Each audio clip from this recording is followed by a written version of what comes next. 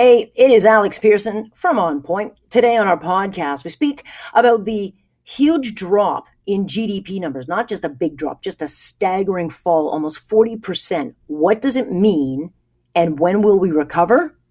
Not anytime soon. We'll talk about an interesting fight between grocery store chains and suppliers who are angry and say it is no longer fair doing business because of the fees big companies like Walmart want to charge to put product on the shelf. And then we'll talk about small businesses and some of the things that they've had to do to pivot into the new norm. And that would include, if you're a small business, overhauling your whole business to be online. And let me tell you, a lot of businesses have had to do that. And business is booming if you're in that particular industry. Let's get going.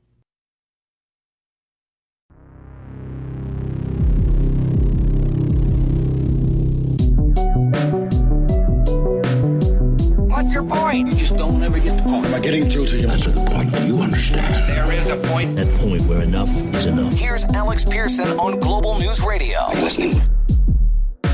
Answer the question. Like children. Sir, are you just getting back from the president's RNC speech? Answer the question!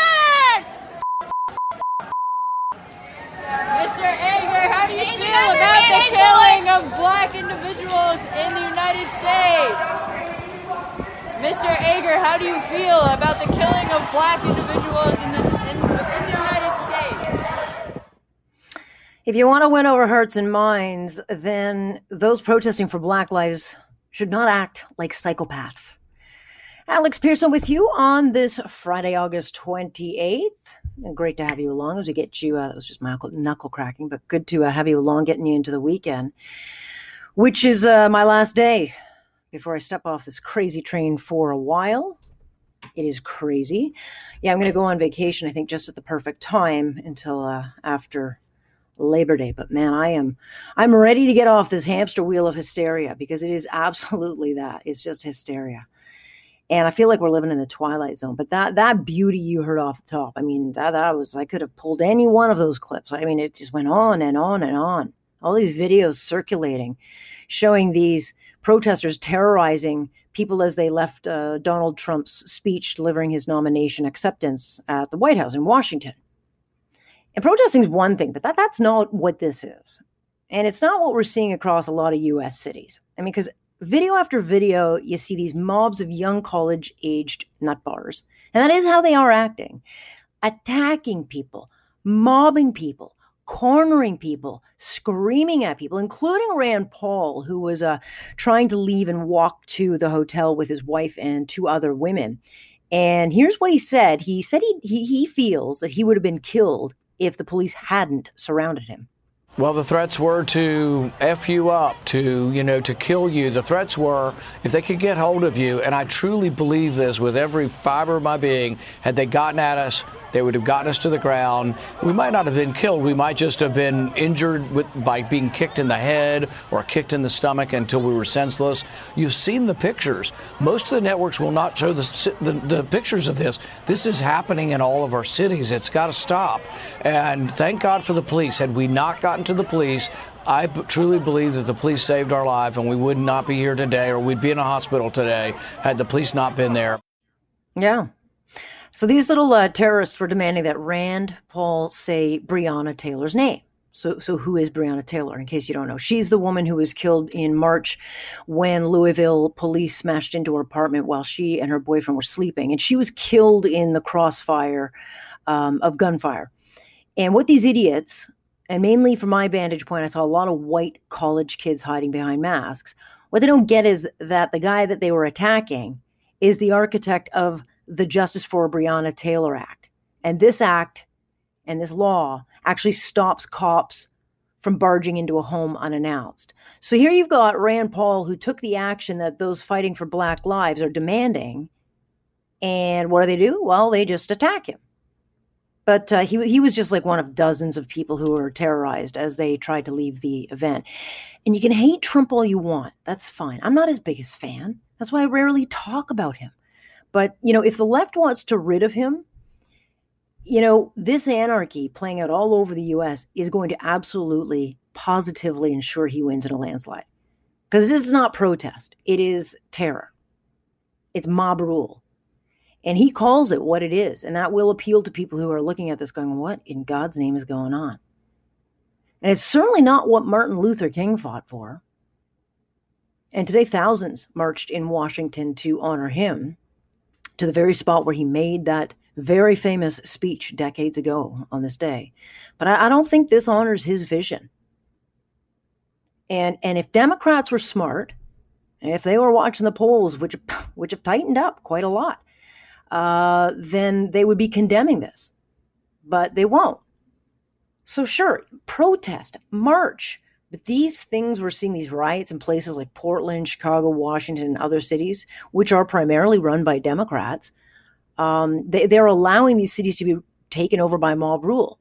And mob rule doesn't drive change. What it does is drives people away. Because who in God's name wants to sit and listen to someone screaming obscenities and threatening to kill you and destroy your life?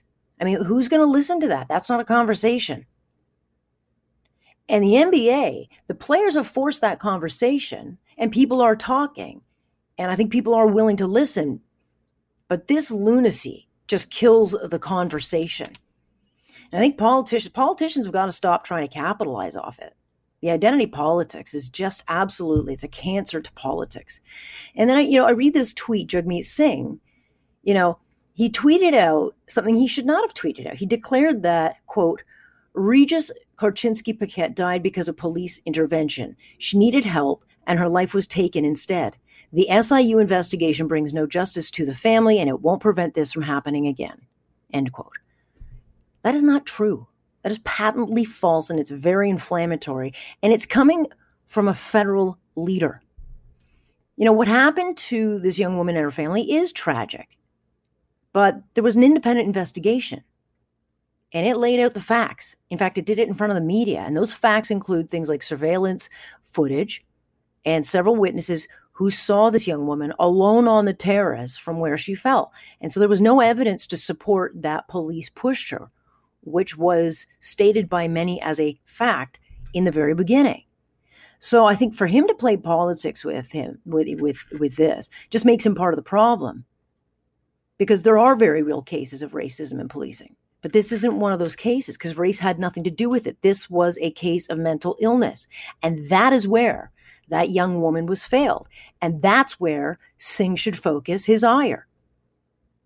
That is where, if he wants to bring change, he can do so because that is an evident problem.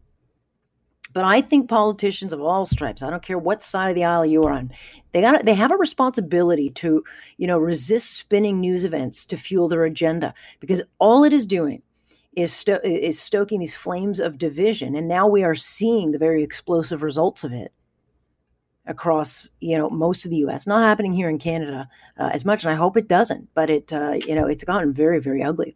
And late today, of course, the NBA announcing it's going to start playing again the series on Saturday. And as part of this deal, they've agreed to immediately establish a social justice coalition. I'm not exactly sure what that is. They're going to have representatives from players, coaches, governors who are going to focus on increasing access to voting. They're going to promote civic engagement and advocate for meaningful police and criminal justice reform. Okay, all good things. You want people to get out and vote. You want people to get involved. But what does it all mean? Like, are the players themselves going to still stay involved? Are they going to be out pushing the vote? Are they going to educate voters on issues? Are they going to be in the communities? I'm not sure what it means. And by the way, even if Biden wins in the November election, what's he going to change now that he and Barack Obama did not and could not change in their 8 years? Because this stuff was happening back then as well. And it's still happening. So it's great that Biden has all these promises now, but dude, where were you then? Very busy show coming up for you here on this Friday. We'll talk about a pretty explosive story that once again, Sam Cooper, who if you're not following him, you should, at Scooper Cooper. He gets many, many big scoops, certainly driving a lot of the stories we read about China, and specifically this vaccine that we partnered with China on, and the fact that it's been canceled. It is a dead, done deal. So we'll talk about that. By the way, this is an issue I think that'll work for Aaron O'Toole. The issue of China will play well for him because he is got a very strong stance on China. His foreign policy centers on China, and it actually has teeth, and it very much is a different approach to Justin Trudeau. So that is an interesting point, but we'll talk about that later in the show. We've got a busy show. We're going to dive into the headline that probably made you choke on your morning coffee. These GDP numbers are just staggering that we got today. I mean, it's historic. And we knew the pandemic hit would be bad, but boy, oh boy, this one's a tough one to stomach. So the question is then, how do we get out of it? Like, what's the plan to get out of it? Especially when you've got a government that says they want to capitalize on this moment, seize the moment, and completely overhaul everything we know in this country. Like, is it really a time to experiment during recovery? I'm not so sure. I'm actually positive it's not the best plan. Well, if your morning coffee did not wake you up, then the GDP numbers may have. In fact, they're the worst in Canadian history, plummeting about 40% in the second quarter. And yes, it reflects the hit of the pandemic at the height of it, April, May, and June. And it's pretty much the worst number we've seen in decades. And we will see some growth with the phase 3 reopening, but it's not going to be fast. We are absolutely not out of the woods, especially with the warnings of closures in small businesses to come. And it also, a lot of it depends on our recovery plans, what the Liberals put forward in that throne speech, and if that plan is actually going to bring recovery or fulfill some kind of ideology. Philip Cross is a senior fellow with Macdonald Laurier Institute, also a former chief economic analyst at Stats Canada. Good to have you. Good to be talking to you again, Alex. All right. So this number reflects when we were in the severe kind of shutdown and the worst months of it, but we're still down 9% below pre-pandemic levels. What is that? What is this telling us? Because most people don't understand GDP and all these numbers, but what the importance of this? Well, the easy way to think about GDP is that it's basically just income. I mean, there's two major measures of what the macroeconomy is doing. One is jobs, and the other is the amount of income we earn working at these jobs. Both took a record decline in the first and second quarters. So obviously the Canadian economy is in a recession, the worst recession we've seen since the 1930s. What we're seeing in the monthly data is that the economy is slowly starting to recover. It's got a long way to go, as you say. We probably won't get back to pre-pandemic levels for a couple of years. But we're also seeing an interesting bifurcation of the various industries in the recovery. We're seeing a very quick recovery in a lot of industries where you can do social distancing rather easily. Natural resources is an obvious one. Construction is easy. Manufacturing relatively easy. Even retailing. The retailers figured out pretty quickly, okay, we'll limit the number of people. We'll make sure that they stand 6 feet apart. So the recovery is going along pretty well in those sectors. What we're seeing, though, is that there's a large part of the economy, mostly services industries, that are really struggling with social distancing, and there we're hardly seeing any recovery at all. Things like all those businesses that supply services to big office buildings, personal services, anything that involves a crowd, urban transit, spectator sports, as you know from tourism, hospitality, air travel. So there we haven't figured out how they're going to recover at all. And that's going to be a real problem going forward. I mean, we can't subsidize people in these industries forever. On the other hand, what do we tell them to do? Go out of business, find another job? Or what if we find a vaccine in 2 months? Then all these industries will come back. So it's really difficult to know how the economy is going to go going forward. Right, but these are not small parts of the economy. I mean, these are massive parts of the economy. In 2008, 2009, you could bail out certain sectors, and that was, and we did and paid a dear price for it. But we're talking, are we going to bail out the airline industry? Are we going to bail out all the restaurant industry and small business? Are we going to bail out the, we can't bail all of these industries out, unfortunately, and they're still locked down by pandemic rules that are not their fault. Yeah. And what's different this time, too, is, I mean, that was a very good point you made about 2008, 2009. That was a very typical recession in that, the auto industry took it on the chin. Housing took a big downturn. So firms and workers in those industries, they've been through this before. So they're sort of prepared for this. They know you have to have a savings account. You keep some capital in reserve. You wait for 6 months and better times start to appear. Whereas in a lot of these services industries, like hairstylists or security services or janitors in office buildings, they have no experience with this.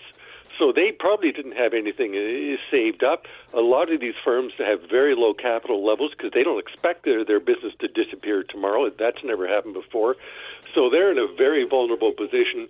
And that's why I think, as we head into autumn and government support starts to wane a little and the mortgage deferral and rent deferral programs start to expire, that's why a lot of people, including myself, expect that we're going to see actually a large increase in bankruptcies going forward.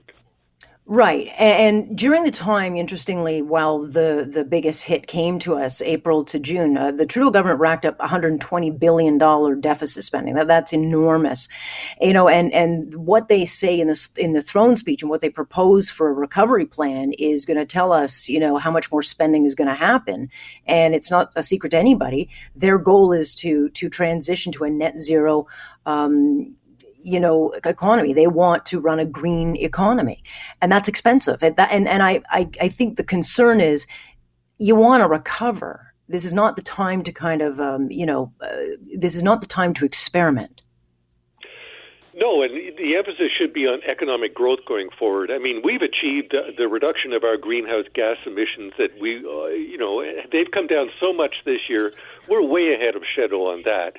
Where we're way behind schedule is on economic growth.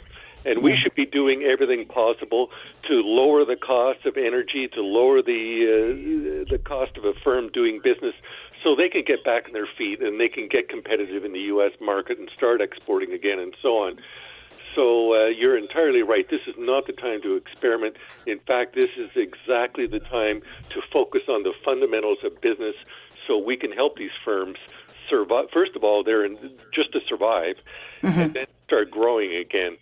And I say we're not really going to be out of the woods on that until we get a vaccine or a treatment for that. So, if this government wants to spend a lot in an experimental area, go help people find a vaccine, because for a lot of these services industries, that's the only possible solution. People are just not going to get back into crowded spaces, not even go back to restaurants in large numbers until they feel safe.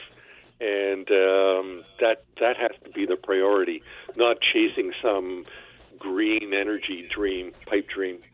Yeah, I mean, the reason we didn't, get hit so hard, as you well know, in the 2008-2009 downturn is because we did rely and lean on our natural resources. We're so blessed in this country to have them, and they helped us get out of what we were in. This government doesn't seem to be signaling they're going to go that way. I certainly hope I'm wrong on that point. But Fitch credit rating agency, I mean, they have said that this pandemic's taken a permanent toll on economic growth in Canada, and they're sending out real warnings of a second downgrade, and that was based on information they had before the extra $37 billion in aid was announced. And so that means what when you see terribly frightening GDP numbers and threats of another downgrade?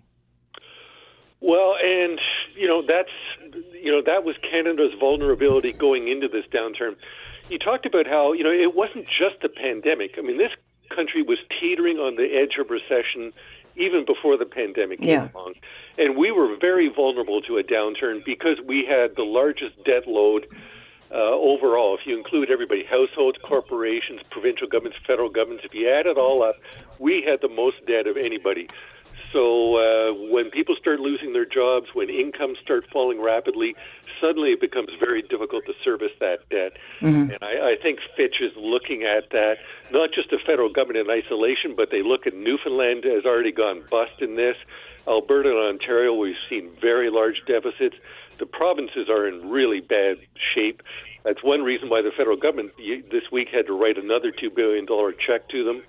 And that's not going to be the end of it. There's going to be a lot more. So everybody's turning to the federal government because everybody else has basically tapped out their credit lines and taken all the debt they could. So very quickly, federal debt is rising sharply because they're the only ones in a position right now to take on more debt. And Fitch is saying, very quickly the federal government's going to run out of room to take on additional borrowing too. So, we were in a very vulnerable position even before this pandemic. This pandemic has revealed a lot of underlying weaknesses and vulnerabilities in the Canadian economy that were there even before the pandemic. So you can't just say, it's all the virus. No, we put ourselves in a position where we were very vulnerable. It's going to be an ugly time looking forward. A lot of people are going to be hurting, and that's what worries me most. Philip, I appreciate your time. Thank you. Always a pleasure. Thank you. That is Philip Cross joining us. And so you see all the unrest on both sides of the border with all these, fights and marches and protests, all that stuff. That's going to get even uglier as the disparity grows between the haves and the have-nots. And we see people hitting the wall, relying on things like food banks. It's just, it's going to be very difficult. Well, there's a battle brewing, this time between the big box grocers, farmers, food processors, and indie retailers. And a group of 8 major industry associations that represent this wide selection of businesses in the agri-food sector are going to be pushing the Liberals to use this upcoming throne speech to announce plans to create what they call a grocery code of conduct that would then regulate relations between supermarkets and their suppliers. And this is because just a few weeks ago, Walmart Canada announced that it was going to be charging a new set of fees on goods if these guys want to get their product on shelves. And it's not a small cost. We're talking about an additional 6.25%. Now, they say it's because they need to offset costs of $3.5 billion in planned spending in its stores and its e-commerce network over the next 5. The concern is, once Walmart does it, then you'll see Loblaws, Sobeys, Costco, and all the rest of them follow suit. And what it means really for the little guy, the farmers, the local small grocer, is higher costs. And we, the customer, well, we pay them. John Keogh is founding managing principal with Chantella. He's also an expert in food supply chains. Good to have you, John. Hi, Alex. Thanks. Nice to be with you. Well, it is a complex issue, but that's how I kind of understand it. Can you give us the bare bones of what's at play here? Well, it's a mess, to be honest, but it's not a new problem. The problem has been around for some time. I mean, recently consumers were faced with empty shelves, so we knew that there was a demand problem, so we saw that. But what consumers didn't know about until now is that back on the demand side and the supply side, there are issues brewing, and these slotting fees that do pay for marketing activities and sales activities in stores and promotions, they're normally about 3%. But with this additional 6.25% that Walmart is adding, and the expectation is that others will follow, that's going to break the back of the industry, hence this call for the code of conduct for grocers. Okay, so explain it to me. You want to get your product on the shelf. You essentially have to pay a fee to get it there, correct? Yeah, the power asymmetry that's at play here is quite significant.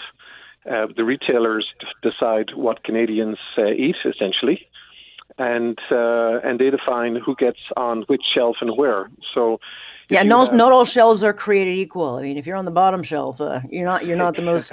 You didn't pay the big fee, I guess. Exactly. So the power asymmetry is massive. And in cases, I've talked with retailers around the world when we're trying to do the traceability and recall effectiveness programs.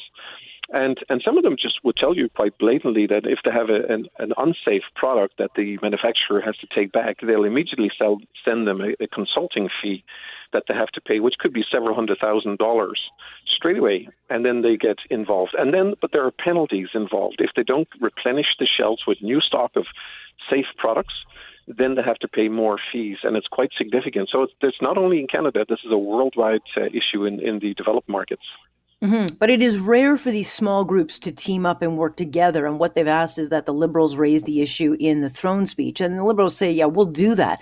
But they're not committing to changing anything. And, we're in a point, John, where small retailers, small businesses are really being crushed in this pandemic. And the big box stores like the Walmarts, all these big Loblaws, they made out like the pandemic served them very, very well. Not so much for these little guys. Yeah, that's right. You're spot on, Alex. And there's a multitude of issues here. And with these fees that are being added, somebody has to end up paying these, right? And it ends up the smaller guys will get more cost leverage on them, or the other players that compete with Walmart, the 4 or 5 other guys, they will start looking for these extra fees as well to try to recover from the pandemic. But the issue, if you look at Canada broadly, we already know we have a problem with our manufacturing capability. We're 50% underdeveloped in our food. So if these fees keep increasing, the manufacturers are going to be squeezed. We're losing 12 jobs per day in Canada. In the manufacturing sector, and every new job in manufacturing allegedly creates 7 other ancillary jobs in the region. So this is significant. As the costs go up, our manufacturing capability will go down. Right. We'll be forced into the U.S., and we're going to lose more and more jobs. So it's just a knock-on effect. Cascading consequences again, Alex. Well, it's actually fighting against the very initiative, this United Canada, the buy local that Doug Ford has been really pushing. The Chamber of Commerce is already pushing. They're pushing a buy local to try to save these small businesses. And then you've got this happening at a level where most people don't even know it, it's happening. And it's tough. How do you take on a Goliath like Walmart? These companies like Loblaws, Sobeys, all these big boys have very, very good lobbyists. They know what they're doing. So how do you see this fight, going forward? Well, as you mentioned, Alex, it's unprecedented for all of these different groups to get together to try to fight this. And what they're asking for is that code of conduct. And that code of conduct will then set some guidelines, like the UK has it and other countries have it. And this is quite important because within the EU saw this coming. And typically, I would say that the EU is about 5 years ahead of Canada and the US, but they're already driving a program for market transparency for various reasons. There could be 1 or 2 major suppliers that there could be a potential for price manipulation towards the consumer. There could be monopolies or duopolies there. So there are a multitude of issues. We have to watch what's going on in Europe and then look at how can we get ourselves up to a level where we can protect the bulk of the smaller suppliers that are out there and the independent grocers. So this is an unprecedented move for all of those associations to get together to try to fight this. It's going to be a tough one. As you mentioned quite rightly, Walmart is very powerful. How is this not seen as predatory? It is. That's a difficult one. Walmart's mantra is always, we bring safe products at the lowest price to consumers. They'll always say it's consumer, consumer, consumer. But if we look at examples of what happened in the UK, we have a late 2017 report, which shows that, and this was done with 240 food manufacturers and processors. And in that survey, it was quite clear that because of the pressure to reduce costs by the retailers, the processors are being forced to go out and look for alternative sources. So the knock-on effect here, Alex, is that they're sourcing products from cheaper sources, so the quality of products can be impacted. And 32% of them said they cannot guarantee that the ingredients they source are actually authentic. That's an issue. Yeah. We can see something like that happen here. Yeah, it is an issue, or they just go and buy overseas China and do business with people that we should not be doing, countries we should not be doing business with. Well, it's a fascinating headline. When I saw it, I thought, gee, this is, this is above most of our heads.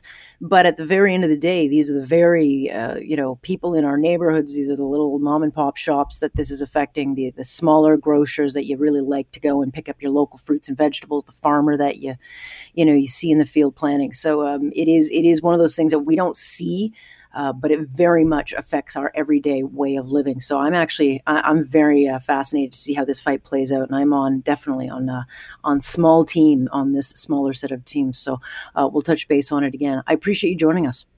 No problem. Thank you, Alex. That is John Keogh joining us here to explain it. And the Walmarts and the Costcos, they did very well. They did very well during the pandemic. They don't need more help. You know who needs the help? That mom and dad who own a store just down the corner where you get your milk and your bread and whatever. Just go there, because they're the ones who are actually really, really not making the ends meet right now. So I'll be watching this one closely. Well, this weekend, there is a very big push to buy local. This is a campaign called Canada United, and it's a national campaign aimed at helping small businesses that have been crushed by the pandemic, with a lot of them facing closure. And, obviously during the shutdown, I mean, who wasn't ordering online? I mean, if you didn't have online in your business plan, you were essentially sidelined. And that meant a lot of small businesses were just done. And that's because they rely on foot traffic. That's where they get their business. And so, of course, all the businesses have had to reinvent themselves. And a major part of the overhaul now, small or big, is going online. Let's bring in Adam Oldfield, who's our Global News radio tech expert. And you're a small business. And the good news is you have been able to kind of pick up the slack. What's business been like as far as people kind of rechanging how they do things? Well, yeah, I've been very fortunate, and I started this back in 2015 when my first initial direction on this was to go paperless, with the intention of saving costs and trying to make it easier for a work balance life for my staff. And it worked out. Of course, it wasn't consistently every day online. And working with clients and customers, I've worked on both sectors, in retail and online, since COVID. It's a reality that Canada, particularly, Alex, is that they've been thrusted into integrating into this new form of how to do business. And I think I think a lot of businesses are right now trying to still, I think the first thought process was, maybe we'll get through this COVID. I'll still be able to operate my business, whether it's a restaurant, whether it's in the retail sector or some side. And as we go into phase 3 of this COVID process, a lot of businesses are starting to realize that consumers aren't buying the same way. And they want that convenience and satisfaction of being able to order online. To get that customer expectation is to experience the details of what is it, how much is it, the convenience of having it delivered. So whether you're restaurant, retail, it doesn't matter, or even services, everyone wants to be released from physical contact. We saw that with touch, tap and pay and otherwise. So the real, my experience in working on this is that we've been very busy, and I've been fortunate during COVID in my business that we were already running remote, but I work with a lot of companies, and that migration is a big challenge for small business. How do they do it? What is the step to do that? And, the BDC, the Business Development of Canada, at one time had an integration program about 5 years ago, and it was called Internet Communication Technology. The intention was to bring small businesses, invest in that technology, make it more convenient to meet up with the existing times. A lot of businesses are still trying to adapt to that, and that's a big struggle right now. Yeah, I mean, Amazon just, honestly, they did just had a hand over fist business. They just didn't stop, and people got used to, I've never ordered from Amazon before a pandemic, but then all of a sudden it was a necessity to order online because you didn't want to go out. It's hard though for a small business when you don't necessarily carry all that overhead. Amazon's got massive warehousing. They've got the stock and bigger online, whether it's the Neiman Marcus or the big retail stores or Best Buy, whatever, they're outfitted to be online and they can carry those costs. It's much, much smaller though. If you're just, a small clothing shop or a floral arrangement shop. Yeah, well, and on top of that, there are systems available for these companies. The biggest challenge, and I think a lot of them can attest to that, is Shopify is a godsend to a small business. I've still never used that, by the way. I hardly know anything about it other than it's Canadian. I literally, I've never used it. Am I the only person that's not used it? Well, I mean, you might have bought from it, but used it because, you haven't necessarily needed it. But Shopify is really a turnkey solution for that business operator that doesn't know anything about how to run their business online, how to run an online product to be sold from an inventory perspective or otherwise. But, I mean, the problem is that a lot of business owners are good at what they do. And what we've done is said, okay, whether you're good in furniture, whether you're good at selling clothing or making chocolate for families or baking goods, all of a sudden it's, as you said at the very beginning of this segment, is people no longer are going to retail. So now that baker the candlestick maker, they're all going, I got to put this online if I want to survive, or figure out a curbside pickup through an online order. And they've got the tools online available to use, but a lot of them are struggling with how to do it. They have to either hire someone to show them how to put it together because, like I said, they're used to making candles or baking cakes.